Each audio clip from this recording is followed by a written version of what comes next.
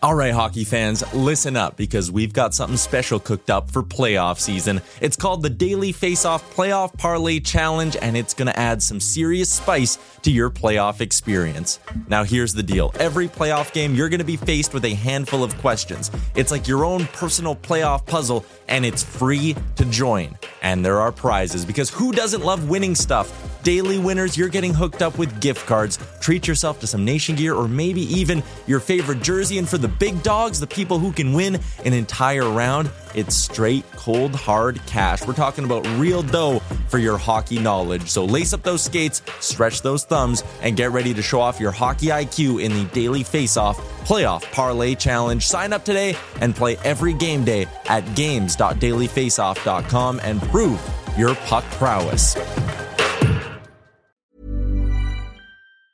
Hey, it's Ryan Reynolds, and I'm here with Keith, co-star of my upcoming film, If, only in theaters May 17th. Do you want to tell people the big news?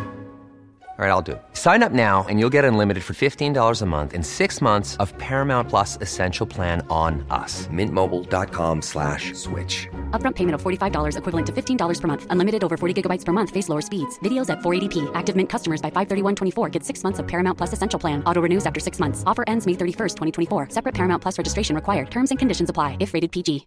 Hey, Dave. Yeah, Randy. Since we founded Bombas, we've always said our socks, underwear, and T-shirts are super soft. Any new ideas? Maybe sublimely soft. Or disgustingly cozy. Wait, what? I got it. Bombas. Absurdly comfortable essentials for yourself and for those facing homelessness. Because one purchased equals one donated. Wow, did we just write an ad?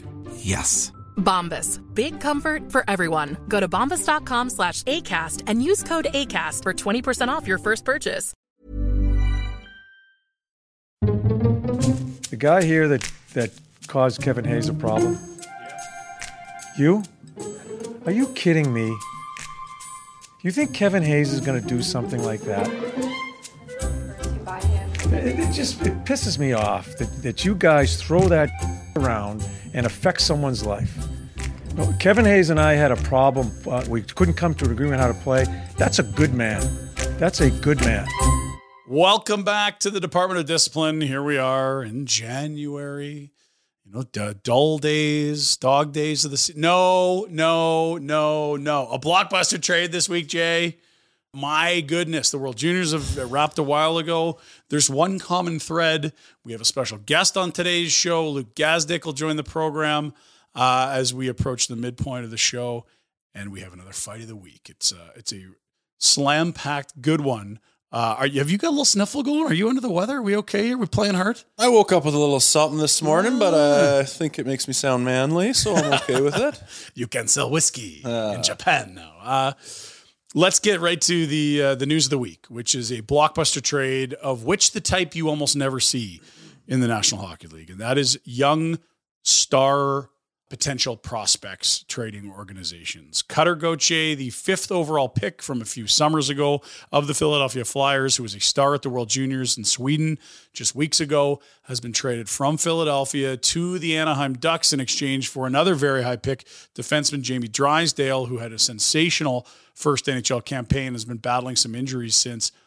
Also a second rounder, not this summer, but next summer from Anaheim, going to Philadelphia. This is a monster deal, Jay, but it's not just that it's a monster deal. This has got Melrose Place, Beverly Hills 90210 written all. This is some dramatic stuff. As Cutter Gauthier essentially stopped talking to the Flyers not long after being picked by the Flyers and didn't want to be a Flyer. This is, I feel a old man yells at cloud rant coming from Jay about these damn kids and these millennials and back in my day, but I kind of feel like I'm with you if you're going that way.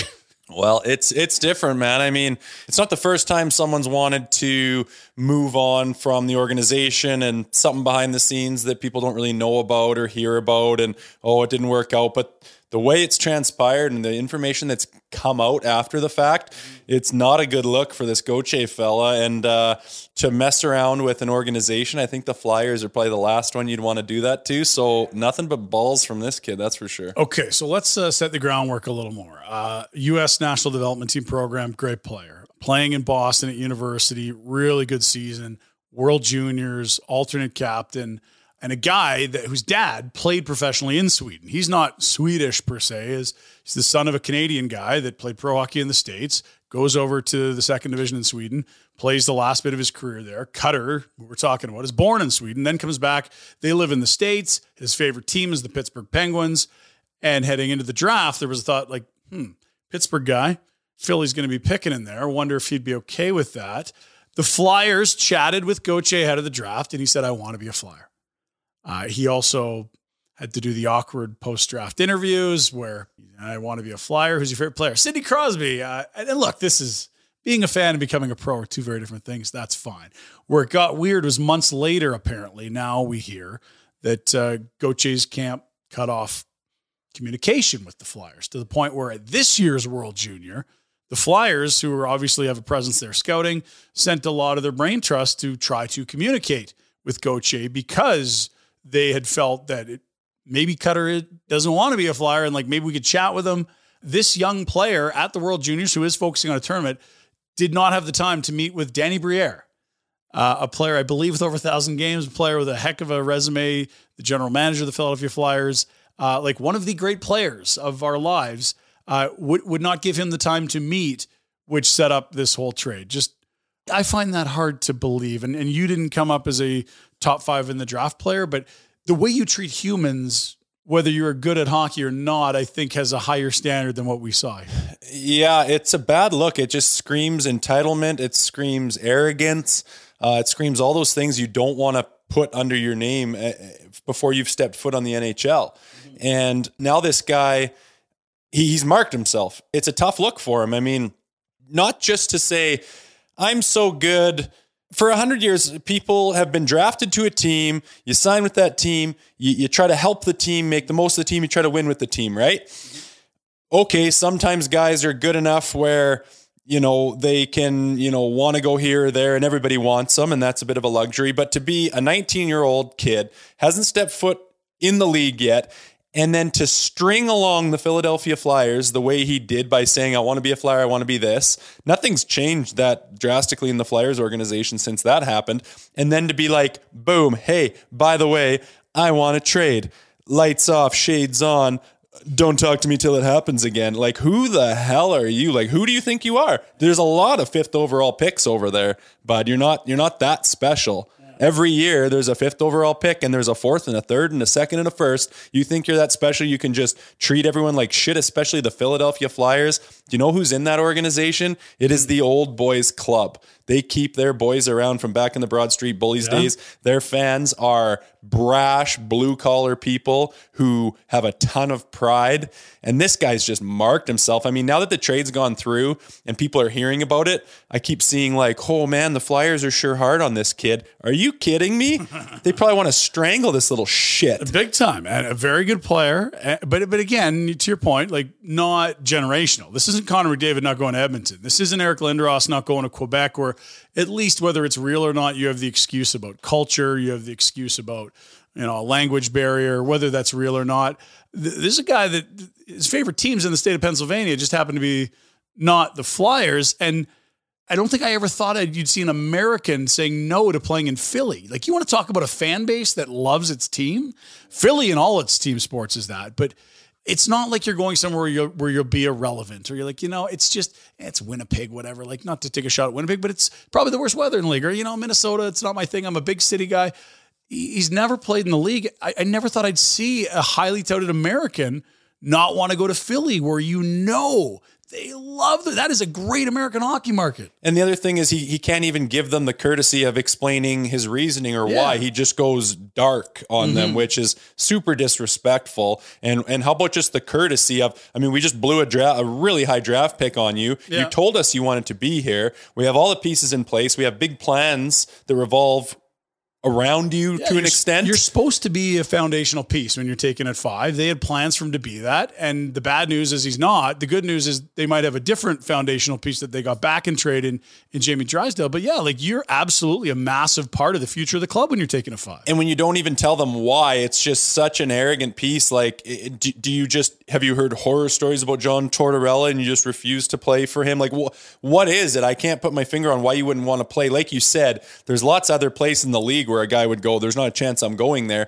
Philly's certainly not one of them. They're on the up and up. They got a nice little core. I mean, John Tortorella, he's actually a very honest, very fair guy who does care about people. So I can't see it being that, but not even giving Danny Briere and the rest of the Flyers the courtesy of, here's my reasoning. And I mean, let's just say he went about it the right way and was like, listen, I don't even know what your reason would be, but spin some bullshit story, but I really, wanted this and things have changed in my mind, and just make some bullshit story up. And then it's like, well, we'll try to move you out, kid. That's kind of weird. We'd roll our eyes. It'd be a quick little story and then it would be done. But now this kid is marked. And believe me, until he makes some serious damage in the NHL as a player, this is going to be what everyone knows him for a considerable amount of time, and maybe permanently if he doesn't pan out. Well, and I'll say this, like, it won't ever be gone. Like, Adam Fox is a New York Ranger that seems to be getting Norris votes every year and is a hell of a find for the Rangers via Carolina. But he was a Flames draft pick in Calgary. He still gets booed every time he touches the puck. Every shift,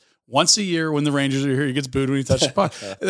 But Philly, like, good luck getting through the parking lot, bud. Like, good luck at your hotel. Good luck someone's not throwing batteries at you. Like, this is next level. Thinking about this over the last 24 hours is like, I don't know that right now. I would say when the schedule comes out, there's a game I want to go to more than the Ducks rolling through Philly.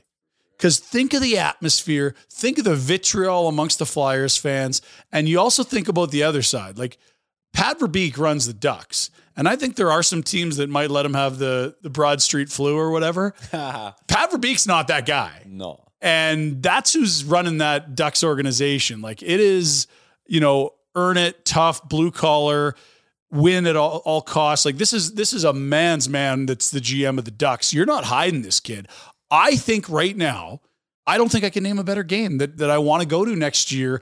Throw rivalries away. The incredible atmosphere on a normal game in Philly. Like, we've seen some doozies already on this show when we saw Florida roll through, and some, there's been some really physical games there, fights against the Rangers. I think was it Black Friday or the Thanksgiving Day? There was an epic, but this is now for me a massive storyline. I can't wait to see what happens to this kid who's there. And look, the Flyers are the Flyers again. They got Hathaway, they got Sealer, they've got Nick Delorier. Like, there's going to be a lot of guys that are going to look to, like, absolutely unload on this kid. Just every hit's going to be finished. Every scrum, there's going to be a guy in his ear. Mm-hmm. This guy's not going to be happy when he's playing in there. And if he pulls the chute and has the flu, you can't hide forever, man. No, like and I don't think they'll let it. God. Pat Verbeek's not letting one of his kids I would hope not. Go in there and take your lumps. You put yourself in this position. But my thing is, like, what precedent does this at now? Like, to these younger generation, we know they're different than the guy from 25 years ago. Yeah. They think differently. They operate differently. They handle themselves differently. They act differently. But this kid to just be in that position to be like, not playing for you. Let me know when it's over. Oh, I'm Danny Briere. I run the goddamn team. Can we sit down for a coffee and talk about it? Nope. Like, the arrogance on this kid. So are other kids going to come up? And because when you get drafted, that's where you go. And no matter what their pipeline is, no matter what their prospect pool is, that's who you're battling. And I always kind of look towards some of those free agents coming out of college who are late bloomers and blossomed very, very much in college. They get closer to free agency. They can kind of scan, and then there becomes a bidding war for them. Their agents are scanning their pipeline, scanning their roster, looking at their depth. Where is the best opportunity for this guy to flourish? And you can kind of take your pick coming out of college. And that's a super big benefit from a late bloomer going to college.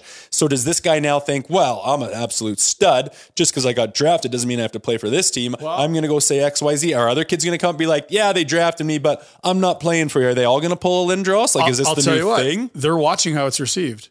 Because these kids are a lot of things, but they're not dumb and they're not ill-informed.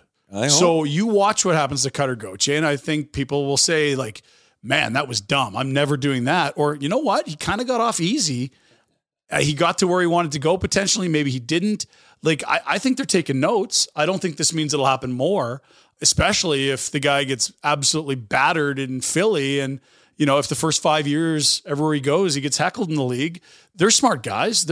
I think the difference between players 25 years ago and now, to me, is that these guys view themselves as independent contractors a lot more. And I think the older generation would probably have done better to view things a little more like an independent contractor. And I also think the new generation also would have a lot to gain to think more about team and less about, well, my agent when I was 12 said this, which is, a thing. It's ridiculous. Yeah. But they're watching. Oh, yeah, and then they'll see what happens, and I mean, time will tell. Imagine you're Pat Verbeek, and you get a call, and it's Briere, and it's like, hey, this is what's going on. No one knows about it, but, we're not putting it out there. Like, this kid just did a huge flip-flop on us. We don't know what the hell's going on. We're worried that he might come back and be like, no, it's all good now. Like imagine being the front office going, what the hell's wrong with this kid? Again? Like, who is this guy? What is he doing? We've never seen this before. Yeah. So he's like, can we make some kind of a deal? Then Verbeek's like, well, I'll give you a second and Drysdale. I mean, you're getting a lot back from Philly. Like they got off good. They could have been hamstrung. Everyone else could have had all the leverage. This kid's not playing. It's a big media storm. Holy shit. Let this kid go and get whatever we can get back. They got a lot back. Yeah, they did well. But if you're Verbeek, are you going, what's with this kid? Yeah. Where's his character at? I know when those guys get these young kids, they're all about character. How does this kid think? What makes him tick? Who's he got behind him behind the scenes? And there's a big question mark there right now, and maybe even a little bit of a red flag. I think what this is skill at the end of the day. I think Drysdale can be a phenomenal player. I think there might be a higher ceiling on Gauthier, which is why they add to the pot. And the context is important that in Anaheim, last year, they had the Defenseman of the Year in the O, the Q, and the Western League. All three Canadian hockey leagues for Major Junior. They had the D-Man of the Year, including this Pavel Mintukov or whatever. I'm probably saying his name wrong. He's up this year. They got D coming. Drysdale didn't play a lot of games. It was a really difficult negotiation on the deal he's on now because Verbeek basically said, yeah, you don't play. You don't have any leverage here. Like, take it or leave it on a deal that for a kid that was a half point per game as a teenager, you're like, shit, that's not the 8 times whatever that we saw some other guys get on their second deals. So Anaheim's got a backlog at D. That makes Drysdale more expendable than he would be on probably any other organization in the NHL. And Philly's saying, like, we got to keep this quiet so that this market doesn't crater for this kid and we can get something back. Then you throw in a second rounder. Ducks aren't there yet. That could be almost a first rounder good next year, right? And it's like both teams did a really good job of improving. Philly had a guy that didn't want to be there, and they go out a defenseman that can play tomorrow, right, in theory. The Ducks say, man, we got a ton of D. I don't think they're in love with Zegras there. And so it's like, okay, we bring this guy in. We've got McTavish. We just drafted Leo Carlson. I think the net, we're in the positive because of how we line up organizationally. And yeah, we'll see the character thing. Maybe this is a one-off. Like when you look back at Eric Lindros, is there a character issue? Or was it like that wasn't a fit in Quebec and boy, maybe that wasn't the right thing to do there, but it's not a character issue? No, I don't think it was. I think it's some behind the scenes type of stuff that didn't come out. Personal stuff, I don't think it was I'm a spoiled little brat and I'm going to decide where I go. And at the time, he was being called that. Yeah. Don't get it wrong, especially around Quebec. You want to talk about like kids these days? Like he was he was 1 overall and didn't show up. That never happened back then. But he's Eric Lindros and he goes on to be Eric Lindros in Philadelphia and the career that he had that happened to be cut short, but he overcame that. But like you said, it always followed him around. Yeah, remember the draft. Remember him holding his jersey in his hand instead of putting it on. You know, that type of thing was stuck with him for a while, and it will with this kid too. Again, it's not the end of the world. Like, I can't think of what his reasons would be enough to be like, yes, draft me, and then 6 months later be like, I'm not playing for you. Yeah. Give them a little bit of a sign before the draft that are just like, I'm not sure if Philly's a good fit for me. I've looked at it, and they're like, holy shit, this guy's saying this already. Maybe we better reevaluate and not draft him. Yeah. Fine. Do that, or else, go about it the right way and be like, whatever your reasons are, and be open and honest and talk to everybody and be like, I'm really apologetic about this, but this is just how strongly I feel about it. Okay, well, holy smokes, I guess we got some work to do here. Thanks for telling us. And it doesn't become this shit storm while you're here. And okay, we got some work to do. We're going to go find a buyer for you. No, and I'm not talking about it again. That's the icing on the cake to me, that the character, big question mark, who's in this kid's ear? What are his reasonings? Who the fuck does he think he is that he can do this to the Philadelphia Flyers and Danny Briere and all the boys that are in the back office there? It's a bad look. And like you said, it's going to take a long time for him to overcome it, especially in Philly. For the rest of his life, he touches the puck in Philly. It's Boo City forever. So we already talked about wanting to go to Philly around Thanksgiving.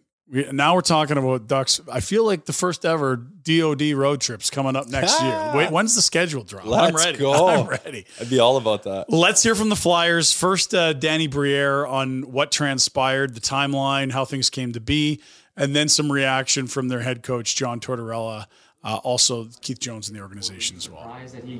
I don't know Cutter from a hole in a wall. I'm not too interested in talking about him. I'd rather talk about Jamie. He's the guy that's coming here. Yeah, he didn't want to be a Flyer. So we had to, come up with a plan, and fortunately we were able to execute on that plan. His value would never be higher than it was after the World Junior Championships. It was only going to decrease if the word got out there. I feel bad for Cutter when he comes to... Well, I don't really feel bad for Cutter when he comes to Philadelphia. But it's going to be a rough ride here. It's going to be a rough ride here, and he earned it. Because you know what? We're Philadelphians, and that's how we want people who want to be here with us. One thing I love about this whole situation was the Flyers went out of their way to say, we wanted to keep this quiet. We didn't want it to be tough for the kid if he switched his mind again to come back and play for the Flyers. But then as soon as the deal was done, it's like, oh yeah, here's what was happening. Bleep this kid. Good luck coming into Philly. Because, oh sure, they could have been like, it's a hockey trade. We're not going to get into it. We love Drysdale. We like what that pick could be. Why let him off with that? But exactly. It's like, if this kid's going to be getting arrogant shit that like won't even respond to an NHL GM's texts. Yeah, get real. Like, not signing here is one level. The next level is like, I won't meet with you. And then getting ghosted. You won't even reply to a guy. Like, that is some... So it's like, you know what? Yeah. And like, you're going to do that? Come get some. The whole NHL knows about this now. Right. And everyone and their dog lit this kid up. I mean, Hartsy's on the thing. Jonesy's on all the media companies. Tortorella's. I don't know this kid from a hole in the wall. I'll talk about the other kid, which is true. He doesn't know this young prospect. That's not his job. Yeah. But imagine Briere takes the high road, doesn't sewer this kid.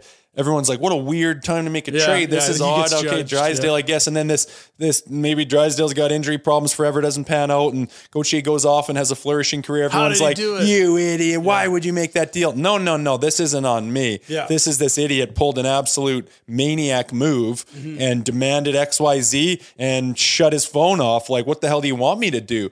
And yeah, we're protecting the kid. Well, the kid's such a wild card. He's proven it now. What if he comes back and he's like, no, I reevaluated and I really want to be a Flyer. They're going to look at each other and go, holy fuck. Like, thank goodness no one hears about this because it's just going to be a distraction and negativity around our whole organization. So they keep it quiet, rightfully so. Plus, if everyone knows they're in shambles with this kid, they're going to, the leverage goes out the window. So good on Anaheim Ducks and the rest of the league for keeping it quiet. And then as soon as the deal's done, fuck this kid, man. I would have my back up too, the way he handled that.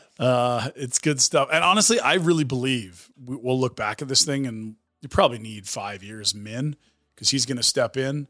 And Drysdale's already playing, obviously, despite missing some games with injury. But I think this is a deal you look back and it's like both those teams would do that again. Because I think it's just the needs of the teams fit. The timelines match a little better, too. Philly could use a guy that plays right now. They got Sean Walker as a UFA. Ducks aren't there yet. They can give this kid a year or two before he gets going. We'll see. Not boring. And, wait for the schedule drop. And Jay and I, we're looking to meet up with you in Philly next year. That'll be a blast.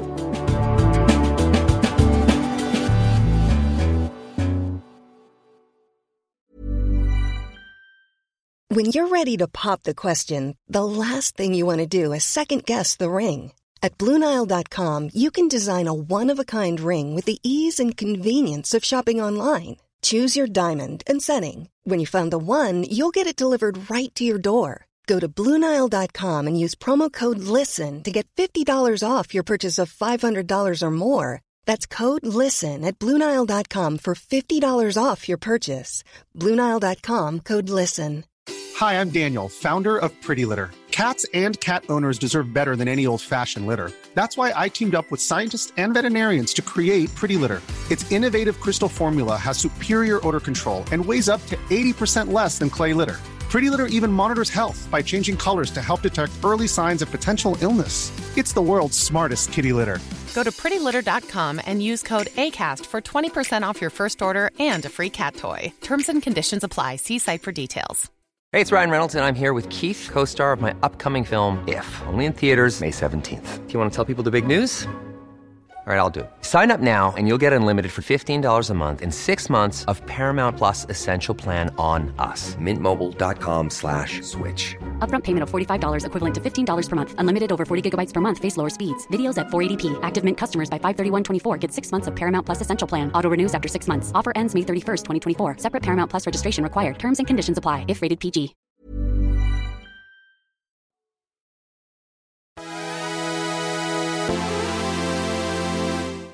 let's get to our guest. We have from Sportsnet, former player, current analyst, Luke Gazdic joining us.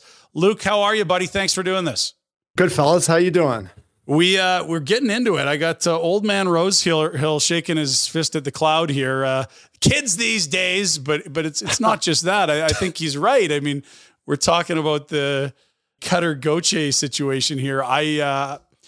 There's some stones on this kid, Luke. Whoa.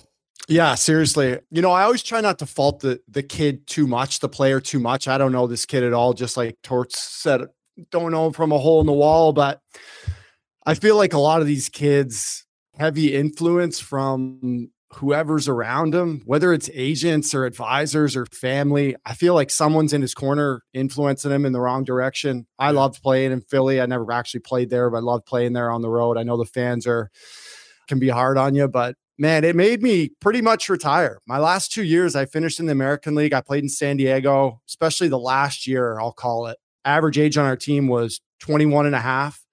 And I couldn't believe the stones and the attitude that the kids had coming right into pro hockey. Yeah. I couldn't believe it.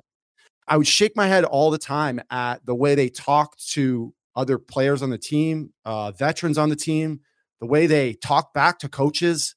Like, these are rookie kids that had maybe 15, 20 professional games, none in the NHL, fresh out of college or whatever it was, turning around, talking back to a coach of 30 years on our bench. It honestly almost forced me to retire. I was like, I can't do this shit anymore. Like, this is unreal. So I don't know. The kids do have a lot of stones, but generally, man, like, I feel like these kids have just this whole team of people in their corner, and maybe I'm trying to give him the benefit of the doubt. Maybe he's getting influenced in the wrong direction.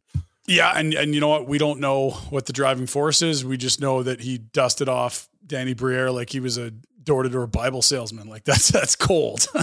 That's the craziest thing, man. I think, like, I heard he wouldn't talk to Patrick Sharp and John LeClaire. And, like, I don't know what of all this is true, but, like, life's hard, man. You have to have some hard conversations. Pick up the effing phone and, have a hard conversation. If you're not interested in it, just be honest, man. That's the way I kind of am.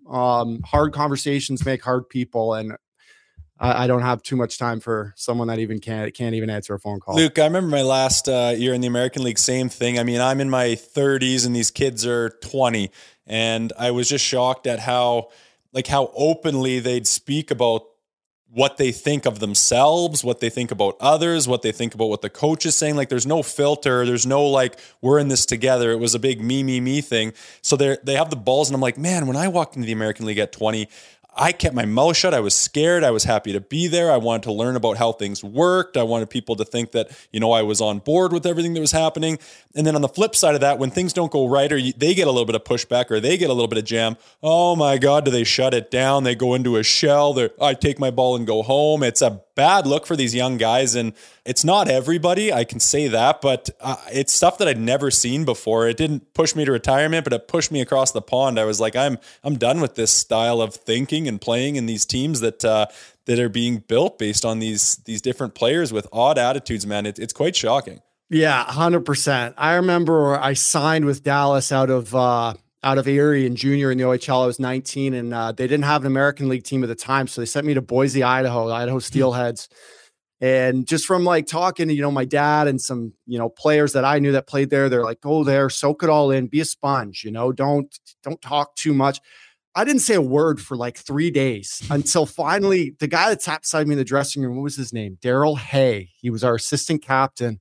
He gave me the little elbow one day. He goes, kid, do you talk? Do you know what you speak English? And I just remember being like, yeah, I talk. He's like, oh, boys, he talks. Like, and Gazdic's not a Russian name. Yeah. Okay. He's Canadian. I don't know. He said after, he's like, I thought you were European or something. Like, I was like, no, man, I'm just, like, listening. I'm soaking it all in. I don't want to speak out of place. Like, I'm just going to come here, work my tail off, and, like, gain the respect of the vets and the coaches. Like, I'm in pro hockey for the first time. And, like, then I'm 31 in San Diego, and like you said, like, I sat beside Sammy Stale, who plays for Dallas now. He sat beside me in the dressing room. Unbelievable kid, quiet, worked his bag off. And then I'll call him out, whatever. You got Max Jones sitting across the dressing room, who is just like an absolute mouthpiece. Like 10 o'clock practice, like skating on the ice at 10:03. And I'm like looking over, and there's no discipline because you can't discipline them, because then it's like call straight to daddy or the agent. And like these kids are coming on the ice 3 minutes late for practice. I'm like, can you imagine? Like, can you imagine? And that was a time where Zegras is around. Bob Murray had that whole Anaheim to San Diego up and down. Every day guys were shuttling back and forth. There was a lot of good players that, like Josh Mahura, slipped through their fingers. Sam Steele's elsewhere. Like, that was a weird time for the Ducks. They lost a lot of high-end kids, and it was very young. That was a very young, talented group, but to your point, immature. Yeah, we made the Western Conference Finals that year. I said I only played one game in the playoffs, played like 5 minutes, but we had Troy Terry, Sam Steele, Max Jones, Isaac Lundestrom, Simone Benoit, Josh Mahura. Like, we were stacked with youth. And then we had some really good vets and like Adam Cracknell and Sammy Carrick and me. And it was a good time to be around, but kind of going back to the point, Rosie, you made, I almost saw it even further where all the young kids kind of like bonded together too. It was very cliquey. It was kind of like the young versus the old. And like, that was just the most bizarre thing for me, where they would all hang out together. Like Saturdays after games, we'd win, couple days off, want to mix it up. The older guys would go somewhere and like all the young guys would go somewhere else. And it was just, I was just like, this is friggin' bizarre. It's a bad it look was for really a team cool. chemistry, hey? Yeah. Exactly. I mean, it's probably why we didn't, I don't know. It's why we didn't win in the end, but they were mostly good kids. I think I'm getting a little heated now because there were a couple that were worse than others. Like Josh Mahura was awesome too, but I just had to shake my head sometimes. Okay. So how old were you guys when you got agents, and was it normal, early or late at the time you did it? I would have been probably normal time. You start getting listed on Central Scouting. So that's your draft year. You're probably 17. Yeah. 17 years old. You start to look at that kind of thing.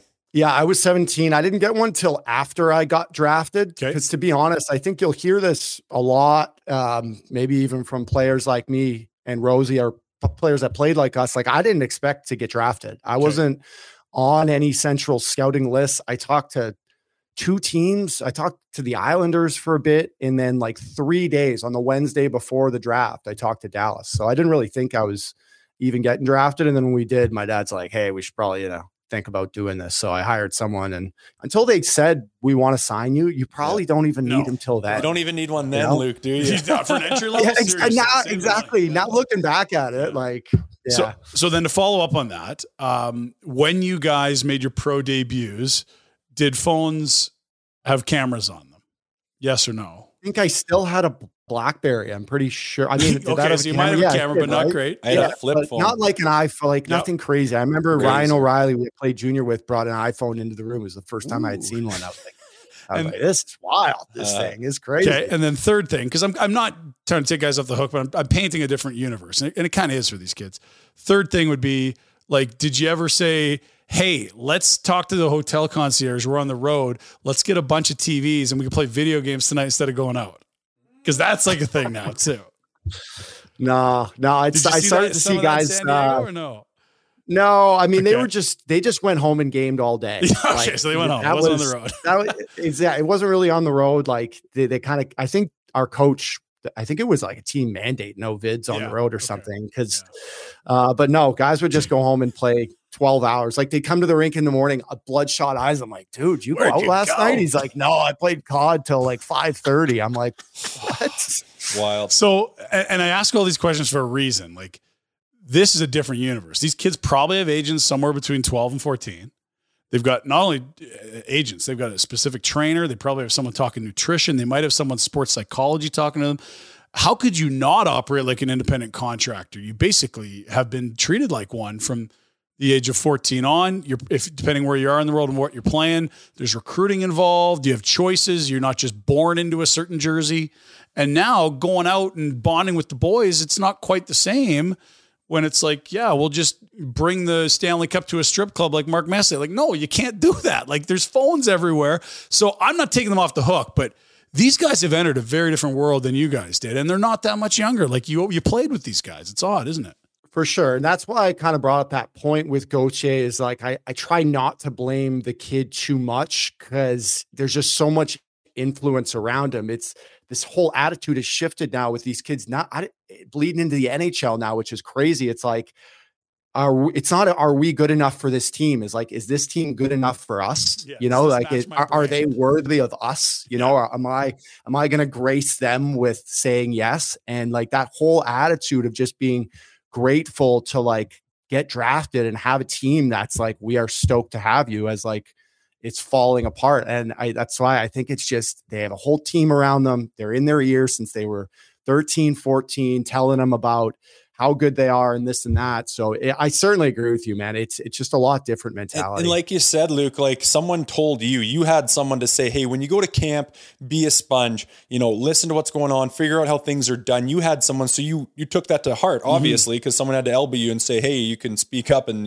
we can learn a little bit about you. These kids don't. Like, to me, the thing I always say that I like a line that kind of explains the youth today, and it's not even a knock on the youth, it's on the parenting. Kids used to come home from school and the parents would say, were you good to your teacher today? Now they come home from school and they go, was your teacher good to you today? And it just sets this precedent of everything revolves around you. Like that kid probably goes to camp when he's young, and instead of saying be a sponge and learn how things are done, they probably say, don't take any bullshit from anyone. Let everyone know you're the best. And, fucking make sure everyone's like stroking you off. Like that's probably the advice they have from these parents. And I always attribute this bad behavior that when it comes up, and it's not everybody, but this youth, when they make these mistakes that make us wonder like, what is going on? I'm pretty sure you can always follow the trail right back to the parents and the way this kid was raised and what he's been told his whole life. Yeah, I think there's just way less onus taken on the player himself. I witnessed that firsthand. If a kid wasn't on the power play, it's like, oh, coach hates me. Coach, he has it out for me. When you just got to take a step back, go watch your shifts, go watch your last couple games. Like, have you been good enough to be playing top minutes? Maybe you haven't, it's just always somebody else's fault. Okay. We got you on. Apparently you got an Uncle Jay story for us. You got a Rosie tale. You got a bone to pick with Rosie. What's the story here, Luke? Man, you know what? I love Rosie, and I was talking with Amal, and I said, you know what? I don't love holding grudges, but I carried one with Rosie for a long time. I'll never forget this. So I'm not a huge, I don't want to say this poorly, but I'm not like honor the code fighting wise. Yeah, there's a whole kind of list of things that whatever, sometimes you follow them, sometimes you don't. But we were in Philly one night. I was with Edmonton, and we got into it in front of the net, me and Rosie. And honestly, he was one of the guys, Jay, you were one of the guys that I really didn't want like a part of. It's just big, tall lefty. I'm like, man, this guy. Everyone thinks you're lefty, eh? That's crazy. Well, can throw both ways. I'll say that way. But there were just like a couple guys at the top of the list, Orzi, Gratz, I put there. And so we both got coincidental minors, and we went to the box, and right away you looked over and you said, as soon as we get out of these boxes, we're going right here, center ice. And I was like, all right, here we go. And for a player that has fought before and knows anything about that, those are the longest 2 minutes of your life right there. I'm just like counting down the seconds, and we get out there, but the play was in the D zone. So I started like kind of gravitating towards there, but you grabbed me. And so we start going, and I had some real shoulder problems. This shoulder popped out into the stratosphere. So I'm standing there going like this, and I'm literally, you had switched to your left, and I'm trying to throw it back in place, and I'm yelling, Rosie, my shoulder's out, my shoulder. And man, you hit me with probably 5 or 6 lefts straight to the dome right in front of our bench. It was probably the only fight that year that I looked like and probably did lose bad. And I'm right in front of the team, but I just remember screaming at you, Rosie, my shoulder, and you just kept hitting me left. And then the refs come in, and I was just like, F you. I was like, you kidding me? All this. And I tried to go back to the penalty box, but my thing's still out. So I did a big 180 and just went back into the tunnel. I ended up missing the next couple months, torn labrum. By Shen. Good work there. Now fighting center is Rosehill. And Gazdic will have at it. They couldn't go before, but they are now. Some left hands from Rosehill. And they circle each other, swing each other around. A right hand from Rosehill. His helmet is, as you can see, still on. Rosehill is cut, we believe, as they get wrapped up over by the Oilers bench. Rosehill was doing a lot of throwing of punches to be cut. I don't know where he got cut in there if he did. I don't see any blood. But I just remember like asking you to let up and just like getting pummeled with lefts. He probably thought you were European. You didn't speak English. He's yelling Russian at me. I don't know. Does this kid I didn't talk? know if you like, I didn't know if you remember that or like saw it differently or anything about that. I remember the night. I got to apologize for that. I didn't realize what was going on, but I do remember there was a little scrum. And I don't know if he asked me to go, but it like we're nose to nose kind of getting into it. And for whatever reason, I was just like, it's not like, no. It's like, I wasn't into it. We took coincidentals, like you said. And then I'm going to the box. I'm looking at the time, looking at the score or whatever. I'm going, fuck, I should have gone right there. And I'm like, Lukey, we're going on the way out. And yeah, long for me too. I'm sitting there going, don't have a whistle. And then, you're waiting to get out of the penalty box. And we go out and I'm like, let's get this over with right away. I went and watched the fight 10 minutes before we got on air, actually. And at the end, I remember I'm like, oh yeah, because when you're leaving the ice, you're hanging your shoulder. And I remember looking over going, when the fuck did that happen?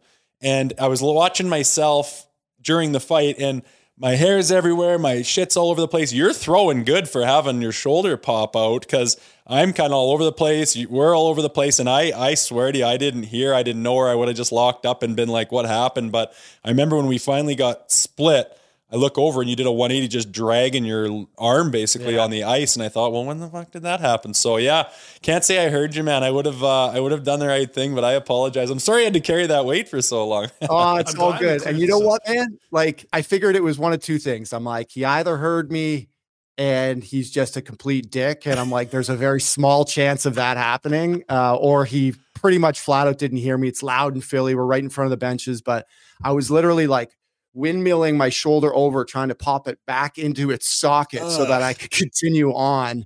And it just, I figured as much. And obviously I don't hold too many grudges like that. It's all, all good fun. For that being your worst tilt, it sure looked like pretty much a draw to me. So you did just fine, man. And yeah, tough. I was going lefts too, because that's probably the hard way to hold on when you got your banged up shoulder hanging out of socket. So apologies. When you guys are in the heat of it, does it ever feel like slow motion, or does it feel like you're, upside down going backwards on a roller coaster? Like you just talked about it, like the hair is flying, you're getting thrown a bunch of different directions. Some you may or may not be anticipating. Like how did a fight go for you typically, Luke, or was it every beast different?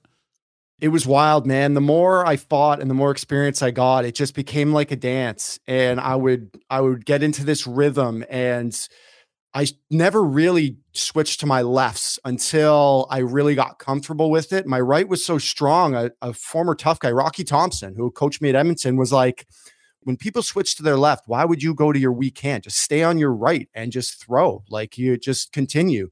And when you go left, right, like if I had done that with Rosie, it's just like rhythm. And like anyone that watched me or like pre-scouted my fights, like I worked all on counters. Like I would wait for it to go and then time my counter punch. And I knew, just like I knew the second I threw an upper, I'd wait for their hand to come across and time my hips and come right across. It was just like a slow dance, man. The first like 10 seconds was like, okay, get your breath. I wasn't like really aggressive off starts of fights. That's probably one thing that I tried not to do, where other guys will grab you and throw 100 times a minute right off the bat. Like I'm like, okay, get your hand, get your grip, get your feet. And then I kind of like felt it out from there.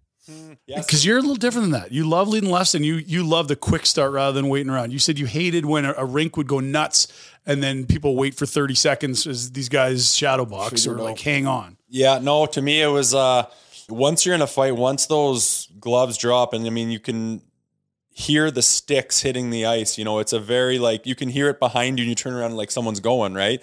And when that sound hit and the whistle blows and the crowd goes up, I just start unloading and I'm just breathing as hard as I can, just like desperately throwing as hard as I can. I can't hear. I remember a time I was fighting and I was the second fight and our captain's yelling, Rosie, stop, like don't fight because you're going to get suspended. And I remember just being like, I didn't hear you, man. I was chin down, unloading my life for everything I could have. I wasn't a technical guy where I'm going to feel this out and wait, because I had to strike while the iron was hot, while my adrenaline went through the roof. And that's probably why I didn't know what was going on with your scrap. But I just felt like if you take time to think or whatever, you could get caught, you could get tagged, or the fight's going to be over and you didn't get a chance to show your best stuff. I was always terrified of not being able to unload everything I had and the fight being over and me just having that awful feeling of like wasting one or not getting everything out of it that you could have. 100%. And I think that's such a good argument, especially for someone as big and tall and strong as you. That really reminds me of another guy, Patrick Bordelot. I don't know if you've ever fought Bordelot. Fuck, did he throw Bordy hard. was about 6'7", and his arms were, honestly, he probably had about 10 inches on my arms. And his strategy was same thing. He'd grab you and throw as hard and as fast as he could for about 10 seconds. And if you could make it through that 10, his stamina just went down. Mm-hmm. And it was just like, that is truly where I kind of learned that style. I fought him. He was in Lake Erie. I was in Texas. I was just going to say, I saw you in Texas. I was working for Abbotsford, and Bordelot was at Lake Erie at the time. He was huge. I was like, how in the world does anyone scrap this guy? I know. I just went back. I watched the scraps, and I'm like, man, nobody lasts more than about 10, 15 seconds with this guy. So that's kind of where I started to learn that style against guys that were bigger than me, where I was like, okay, get a hold. If I can just kind of make it, get my feet spinning, and then it's time for me to turn it on. But in saying that too, like about not hearing it, it's so bizarre trying to explain people that have never been through it, like how silent it goes when it's so loud. It's just like there's music playing, the fans going nuts. Every now and then, if you catch a big punch or get punched, I would kind of hear some fan crowd feel noises. The energy go up and the roar, but it's just like this muffled roar. Exactly. But for the most part, it's just like you're just in the zone, man. It's so hard to explain. Yeah. I always said after a fight, when you're going to the box or the dressing room or the penalty box, it's like these two opposites of like absolute adrenaline spike and then absolute exhaustion. And these two things don't usually go together all that time unless something insane has happened. And I literally am like, it's like getting in a car crash. Like you can't lift your arms, but you're so jacked up, you just want to tear the fucking wall down. But it's just the wildest thing in the world. And I've never been able to replicate that in anything else that I've done in my life. It's just that when you get into that hockey scrap and you do it over and over again, you get to take time to analyze it and let it sink in. And fuck, was it a wild thing to go through. Do you have a favorite fight or a particular one that stood out to you, Luke, aside from guys not listening to you when they said their shoulders out? It was probably that same year, man. I went on an absolute tear my rookie year in the NHL. I just remember I got picked up on waivers from Dallas and just remember having the mindset that I was going to scrap every single guy I could until they gave me a one-way. I was like, I played 4 years in the minors. I'm like, I am not going back there. I'm sorry. So I just started scrapping and I started, literally like knocking guys out one at a time. And Big Boston came to town. Lucic was there. Chara was there. And I just remember thinking, this is a night. Like, this is a night where I kind of separate myself from being the new, young, tough guy to like, I kind of belong here. And I'll tell quick. We went down 3, I think it was 3-1 and we're at home. So we match lines, right? And they sent out Iginla, Krejci, Lucic, McQuaid, Chara. And my coach, Dallas Eakins, just goes, Gaz, you guys are up. And I kind of just looked back and he looked me in the eye. I was just like, don't have to tell me. Let's go. So I just remember thinking like, whoever I get close to here, I'm going to I'm going to ask to go. And forechecked in. It went from McQuaid to Chara. So I forechecked that way. Got passed up the yellow to Luch, and I was like, oh man, here we go. And hit him in front of the hash mark, offensive zone, left side. And I just stood in front of him. I wouldn't let him skate up the ice. I was like, Lucic knows the Gazdic's check is coming. Krug, who has returned to the ice after butt-ending himself inadvertently. Like, you're not moving past me. I called him a couple of choice words, but I was like, we're going. That's news. Here's Lucic unloading big shots on Gazdic. Gazdic connects with a big right.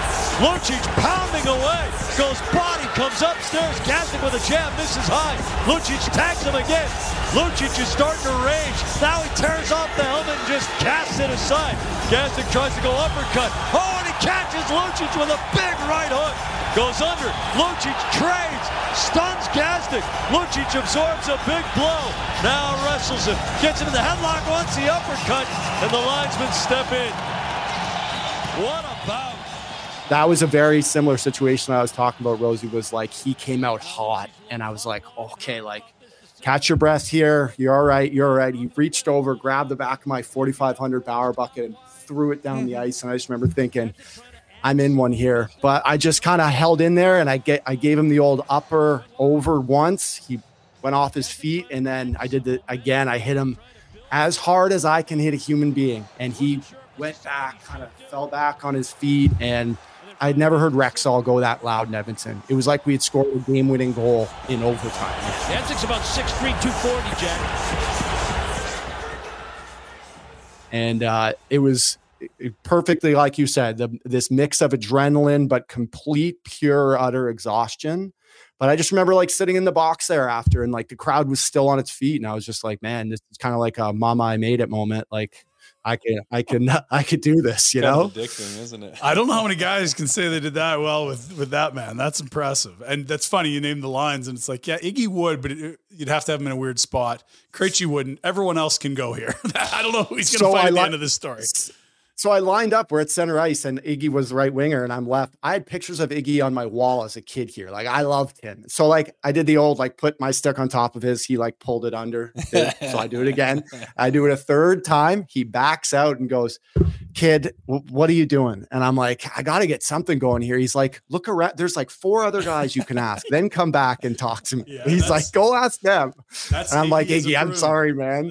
I'm like, I'm sorry, man. Yeah. So yeah, I just wanted a piece of somebody. And I remember, I played with Andrew Ferentz, and Luch talked to Andrew Ferentz after the game. And he asked Fair, he's like, who was that kid? What the hell? What was that? Like, so I just remember, that was a really cool one for me, man. Oof. You know, you retired. I don't know if kind of COVID or the young kids or whatever kind of cut her short, but bang, it was not long until you're right at the high peaks of the hockey media world. How did that come about? Did you always have that plan? Do you have kind of an into that industry, or what did your second career kind of, how did that come about? Yeah, I was in San Diego, March of 2020. We were playing in Tucson when we got the news that the league had pretty much shut down, or they were going to shut down the league. So I went back home to Toronto. You know what? I was on my last legs anyway. Mentally, physically, I was run down. It was my 11th year. I'd been thinking that year I'd played 6 out of 57 games. I was like, you know what? If this is the end, then let's just try to have some fun here. And I just kind of took that as a sign. Went through some major struggles during pandemic, to be honest. Didn't have a clue what I wanted to do, whether it be coaching or this or that. And I was actually just living at my cottage a couple hours north of Toronto in Parry Sound. And I got a call and it said Sportsnet, like below it. And it was the president of hockey. And he asked me if I wanted to come back to town and do a couple Oiler regional games from the studio in Toronto with Gene Principe. Basically just do some pregame coverage, do some intermissions. He said, let's try you out for 2 games. We'll see if you like it. We'll see if you're any good at it. And honestly, man, that was about a year and a half ago now, a year and 3/4. 2 Oiler regional games led to 4, led to doing some other stuff. And then I was on Hockey Central, and, starting next week, I'm doing Monday Night Hockey. So I'll be on 4 nights a week. It happened really fast. I kind of just grew into it. The camera thing, like I don't know. To me, it was tough at first, but I'm enjoying like live TV now. I barely notice that's there anymore. It's still challenging, but I really like made the point of just like, try to be yourself. And like, I'm not saying I don't prepare that much. I prepare a ton watching games, but I also just try to tell it like it is. And they've enjoyed my work, and I've really enjoyed it, man. Honestly, most nights, like I'm going in there tonight, we'll do Hockey Central before the Oilers game. And then we sit in this green room with like 10 TVs, and we watch hockey, and it's mic'd up, and tell the producers what I see. And then I get to go back in the studio and talk about it. Like, it's a pretty sick gig. You're good at it, man. I keep thinking about that. Good to see a guy like you on there. You speak well, and you got good takes on everything. So it's nice to see a guy like, I think you're pretty much exactly me as far as career-wise and everything else, just maybe 3-4 years behind. But to see you come in with the same take, same mindset that I have, and you speak well. My buddies out west like to hear you on there, a guy with some knowledge and a good perspective. So it's good to see you out there, man. You're doing great. And not only that, we get to point at the TVs to our kids who are playing minor hockey, be like, that guy beat up Luch. That guy, that in the suit, Dad? That guy? Yeah, that happened. That skinny guy in the nice custom tailored 3-piece suit. No, but honestly, man, it's a fun gig. And then I started a pod this summer just because I wanted to try something different. I had so much off time in the summer. I'm like, let's get some former teammates and build a little studio. And that's kind of taken off too. So I'm 16 episodes into that and just kind of growing that episode at a time. So to be honest, Rosie, when I was playing, I didn't love the media. When they were in the dressing rooms after and stuff, I I didn't love all the questions and the Twitter and all that. Didn't think I was going to be a huge part of it. I thought I might lean more into the coaching side, but I've really enjoyed it, man, and just try to keep it real and be as organic on there as possible. Give a plug to the pod. What's it called? Where do you find it? And any shows you want to promo coming up? Mitts Off with Luke Gazdic. It's on YouTube. We have our own Instagram, Twitter, and we do a lot of short form content on TikTok. The TikTok's huge for whoever's into that. And yeah, you can find them all through my personal socials. We're, I don't want to say a bit of a hiatus right now, but we just have a couple really cool things coming up that we're planning for. But the last one was with a kid named Brady Leavold, who was a Tampa Bay prospect who went from NHL camp to homeless and in jail in the span of 3 years. And now he's running Muskoka Skills Hockey up here in Ontario and travels Canada doing motivational speaking to a lot of junior kids. So we sat down and talked unfiltered for about 45 minutes. And it's an incredible, he's an incredible dude and his vulnerability is pretty cool. And I enjoyed it. That's our last episode on YouTube. Awesome. Last one from me. And I think it's just sort of bigger picture stuff. Like you got to see the beginning of the McDavid era. You mentioned Rexall. That's the old rink. So you would have been in part of that transition from old to new to the arrival of Connor. Is this a group that, and I know you watch them a bunch, you're doing the regional stuff for them. Like, do you see this more as like, it's inevitable or like, oh my God, there's only 2 years left with those guys under contract. Like where are you at on them? There's clearly enough to get it done, but you could also say there's enough that hasn't gone right that poof, maybe this all unfolds. Like this is a wild playoff and season coming up. The last year of Leon next year. Yeah, honestly, I'm on the side. I know I'm a little biased because I play there and I cover them, but I think this thing's inevitable. He's just too good not to win. This guy can win games by himself. And I understand the playoffs are a different animal. You got to win 4 rounds of that. But I go back to last year, Stuart Skinner got pulled 3 out of the 5 games versus Vegas. If they even get average goaltending this year, they will have a shot at the cup. And I think Skinny's looked better and better. They're flawed still. They're not perfect. They need a couple pieces, maybe a little more size and depth up the middle, maybe add a defenseman. But Connor is honestly just that good, and have Leon going and buzzing as well, and Hyman playing the way he is. I just think it's inevitable. And as long as they can keep the puck out of their net, I think they're going to have a really good shot in this next year or possibly next year to be hoisting that cup. Thanks for joining us, man. It's been really cool to catch up, and all the best moving forward. We're in the region. We see you 4 nights a week. We love it. Awesome, guys. No, thanks for having me, and no hard feelings, Rosie. Hey, I appreciate that. I'm sad you had to carry that around for so long, but it was not intentional. And Jesus, that makes me feel like I should have done even better knowing that you had one arm out there for crying out loud. It's all good. Anyway, thanks for having me, guys. I appreciate it. See you later, Luke. Thanks. See, everyone loves a happy ending, Rosie. That's great stuff. I heard he had a bone to pick with me, and I was like, what could that be? I'm trying to think about how our scrap started. And then I did know, like, when he left, I'm like, well, he seemed like he was hurt after, but I didn't do anything, like, cheap to hurt him or to you literally said, shoulder. Where did that happen? Oh, good. Good man, though. Good guy. He's a good dude. Mm-hmm. And, I remembered seeing him early on. He was a Dallas draft pick and was in Austin where the Texas Stars played, their affiliate. And sick place. Big, oh, dude. Yeah. Did you? And then he finished in San Diego. Like, I know that it's tough going down. Playing in Springfield, Massachusetts. Austin. I covered the East Coast. He got the West. Yeah. Well, you got some of the old iron lung teams where, like, ride the bus around. He got we're flying a lot of places. We got sun. They got the beaches in San Diego. Austin, I think, is the biggest campus in the States. Oh, and their bar's beautiful. That's an great underrated strip place. If you like to grab a beverage. Those are 2 good cities to play in. Probably different coming down than going up. Yeah. Both you'd be itchy. Like, you really want to get up when you're drafted. Like, Austin's cool, but man, I got to get to Dallas. Oh, yeah. And then coming down, I was like, oh man, am I done? But San Diego's great, but am I done? Like, what am I doing? Oh man, it's the worst. I mean, I've been called up and sent down a bunch of times, and oddly enough, it's when you don't expect it. It's always when you flew family in, flew your girlfriend in. I remember my brother had just flown in. I brought him to the MasterCard Center at the time in Etobicoke in Toronto. We go for a practice. I'm showing him everything. The place is incredible. This guy's making us some breakfast, and then we have some lunch after, and we're talking about what we're going to go do downtown. And then just the old, hey, boys want to see you upstairs. I'm like, what the fuck is that? And he's like, oh, is that normal? I'm like, no. And I cruise upstairs. They're like, hey, we're going to move. We're going to send you down and blah, blah, blah. You got to get on a plane or a fucking bus right now and go down and like the life just gets sucked out of you. I give my brother let's go. And we leave, get in the car, and I'm like, I'm sent down. And then he's like, why? I'm like, what do you mean why? No reason why, just because that's what they're fucking doing. Like, they don't tell me why. And I'm like, I got to go to who knows where. I got to get on a bus right Binghamton, now. Rochester, Oh, and he's like, well, fuck. I'm like, I don't know. Let's fly you back home. I don't know. Like, brutal. That happened when my girlfriend visited, my parents visited. It's just the worst, man. And then it happened on the other side. They're coming to visit me while I'm playing in the minors, and then you get called up. You're like, see ya, like going up, and they're like, okay, well, I'll either watch the game here or fly home and try to catch it, or should we fly and follow you? And that's a little better, yeah, you bet. But both, it's just a yo-yo, man. Being in that business, being a bubble guy at certain times. Gazdic was great. That was awesome. We do have to get back to old men yelling at clouds, though. Right. The Americans won the World Junior Gold, their first in a while, but second in 5 years, I want to say. Canadians got eliminated in the quarterfinal. Sweden was the host. They're in the final. Did you pay attention? What did you hear? What was your reaction? This was a very, very unorthodox gold medal game.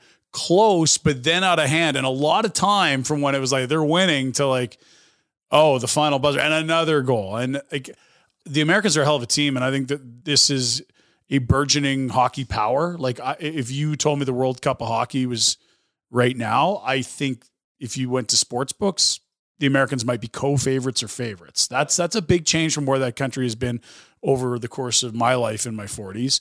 It's always been Canada's number one, and who's number two in terms of like the power, the numbers, the percentage of players in the league, how you'd handicap a best on best round. I think that's changed big time. But I also didn't really like how they went about it. That taunting a home crowd at the World Juniors that's a vibe I don't know I can get behind. Yeah, it's funny. Like you said, they're a powerhouse. I think that U.S. national development team has just been, fantastic. Like, but it's like what we were talking about earlier, this new era of player. I mean, if we know they're good, they want to prove they're good. And if they just did it with a little bit of, you can be confident in everything, but they're being dickheads. They're being assholes, right? Like, look at this shit. Like, where do I go now? Like, he's as excited to go be an asshole after he scored. He's like twisting on his edge. He's like, who can I fucking taunt? Here's the crowd. Where's their bench? Where's their players? Fuck you. It's just an arrogant vibe. Americans always have that label on them. There's a pinch more of that than there would be with other countries in some sense. Of course. And after playing down there for a long time, I thought, these people are really nice. They're down to earth. They're kind. But what I realized as I got older, when they travel very poorly. Everywhere they go, if they leave America, they look around and go, what is this fucking third world country? They just, in America, we do this. Everything's a joke compared to them, but they don't know anything about any other country. So when they go, they just have this big USA around them, which is fine. I love being proud of where you're from. I like America. I like the United States. But when they act like assholes like that, like that's what I think of when I think of the American team now. I think of a bunch of young, arrogant, over-celebrating, taunting assholes that no one is happy for. But if they just won with a little bit of class, a little bit of dignity, everyone would be like, God damn, were those Americans good this year? I don't mind it. I'm not surprised. Not that they did it. I think but if you really want rivalry, you need someone to play a little bit of heel. And this is kind of like Hulk Hogan going NWO. Like it's a heel turn. It's like, no, we're not going to be okay with second. We're going to be first, and we're going to be obnoxious and loud and let you know about it. Canada and Sweden. And if you're back allowed in the sandbox anytime soon, Russia. And we'll choose the terms that we celebrate on. And it's not the way that I would want my kids to behave. So that's my point. And I'm with you on that. But I think this is going to be absolutely epic for the sport, because I think we are entering a golden era for a rivalry we really haven't had a lot of. Canada-USA, I think we will be looking at the next 5 to 10 years as one of the greatest rivalries in hockey, because you could just never really say that about Canada-USA. There's been, 2010 Olympic gold in Vancouver. Sure, World Cup in the 90s in Montreal, where, a late goal from the Americans, and I think it was Richter in net. Like, there's been a few, but it's never felt like Summit Series, good against evil. It's never been quite as heightened as some of the other rivalries you've seen in sport. I think we could enter like an epic era here with, finally getting Crosby and McDavid on the same team, finally getting the likes of like theoretically a Pat Kane, the Tkachuks, and like the Hugheses, the family, and Eichel on the same team. I'm excited for this. And you know what? For the Americans to go out and operate like it was church, not their vibe. And that's only going to make it better when other teams juice themselves up to play the Americans. Well, if you're looking for rivalries, that kind of behavior is going to make them in spades. I mean, who do they have throwing punches at the end of the gold medal game, being in big scrums and everything? The Swedes, who are usually pretty peaceful dudes. That's right. But they had had enough. I mean, you poke the bear in it. Listen, I'm pro Canada, obviously. If they're going to win everything, I don't want them to do it this way. I want them to dominate everyone. I want them to puff their chest up and say, see that flag? That's who you fucking bow down to. That's what I like. I don't like this blowing kisses, dodging your teammates so you can do some dickhead kind of a fucking celebration. Drives me insane, but you're damn right. It's going to cause some rivalries. And I promise you, and they back it up. If they're as good as they are and acting like that, holy, are people ever going to want to beat them more than anyone's ever wanted to beat another country? It's the Ric Flair vibes, right? I wouldn't want my team behaving that way, but guess who gets to pick how they celebrate? The winners. So congrats, USA, where many of our listeners and viewers are joining us from. Like I said, I love Americans. I love America. I'd like to live there half the year at some point in the future. You got fan mail from America this week. Did you see it? I did not. There's an envelope in the other room. People are sending us mail. Goodness gracious. Sometimes we'll have to check it for anthrax before we open it. Hopefully there's some good, there's some interesting things that come in the mail. Oh, is that believe right? it or not. I didn't know that. Okay. Probably just some old. That doesn't happen to play-by-play broadcasters nor loudmouths on. Chances are it'll be an old, outdated upper deck hockey card that I'll devalue by signing it. That sounds about right. Thanks for joining us. We're going to close with our fight of the week. I think it is Bauer and Imama. I'm not terribly familiar. AHL Tilt, let's go as a beauty. Belleville, Manitoba. Yes. 2 Canadian minor league squads. Let's go. Now we've got gloves off, and here it is. Bauer and Imama at center ice. And they're going to square off here, sizing each other up. Bauer 6'3", 207. Imama 6'1", 185. And here they go. Bauer with those rapid fire rights, really connecting. And Boko answering back. This Imama is a tough kid, man. I've seen him a couple of times. He's made some noise, and he's not scared. This Bauer kid, I don't know a lot about. It starts off just jackhammering. This looks like it's a fast forward jig. Holy Christ. And these two are still on their feet. Boko with a couple of bombs, and another one from Imama. Another connection from Boko as they'll try to pin up Bauer on the wall. They're still throwing punches. Both teams enjoying what they're watching. Another big one from Boko, and neither of these guys will go down. It's an odd fight because they are tied up the whole time, but also chucking a lot. Like usually when you go toe-to-toe, you kind of step back and barely have anything. But they're both almost seatbelting, but then both get their fair share of tons of punches thrown. It's an odd-looking fight, but some of them landed because Bauer's visor, they cut it at the end of the video, but it's absolutely pasted in blood. That is a fight of the year candidate in the American Hockey League, to say the least. Boko Imama has been waiting. I remember scrapping guys, and when you look up and you just see this just dark red visor, you're like, oh, he can't see anything and he's leaking. It's kind of a good feeling. But of it there, yeah. And then look at the respect of each other. We both just went balls the fuck out. Tap, tap, tap. Yeah, I respect you. I like that. That was like you and Gazdic at the end of the interview there. 10 years later when we sort... I'm glad he can finally sleep after a decade. Imagine how good it'll look now. He's like, I've been holding on to this for so long. I'm not a big code guy, but why did you keep fighting? As soon as he started there, I'm like, oh boy, this isn't going to be good. I'm not a big code guy, but... I'm like, there we go. What have you done, Jay? Send us your non-anthrax fan mail. We'd love to hear it. Thanks for joining us on the Department of Discipline. We'll be back next week. I'm going down to the garden with a couple of my buds. I'm gonna sit up in the cheap seats. I wanna see a little blood. I wanna get my money's worth. Eat some dogs, drink some beers. When they yell out night at the referee, go on, you bum, get out of here. Wanna see a hockey fight, little Donnybrook, little brouhaha. If our team should score tonight, we all can yell hurrah, hurrah.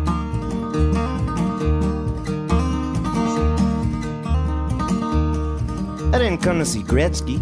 I didn't come to see Lemieux. Any of those other pretty boys and all that fancy stuff to do. I came to see the Hanson brothers.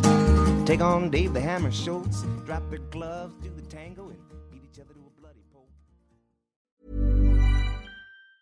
Hi, I'm Daniel, founder of Pretty Litter. Did you know cats tend to hide symptoms of sickness and pain? I learned this the hard way after losing my cat, Gingy. So I created Pretty Litter, a health monitoring litter that helps detect early signs of illness by changing colors, saving you money and potentially your cat's life. Pretty Litter is veterinarian developed, and it's the easiest way to keep tabs on your fur baby's health right at home. Go to prettylitter.com and use code ACAST for 20% off your first order and a free cat toy. Terms and conditions apply. See site for details. Hey, it's Paige DeSorbo from Giggly Squad. High quality fashion without the price tag. Say hello to Quince.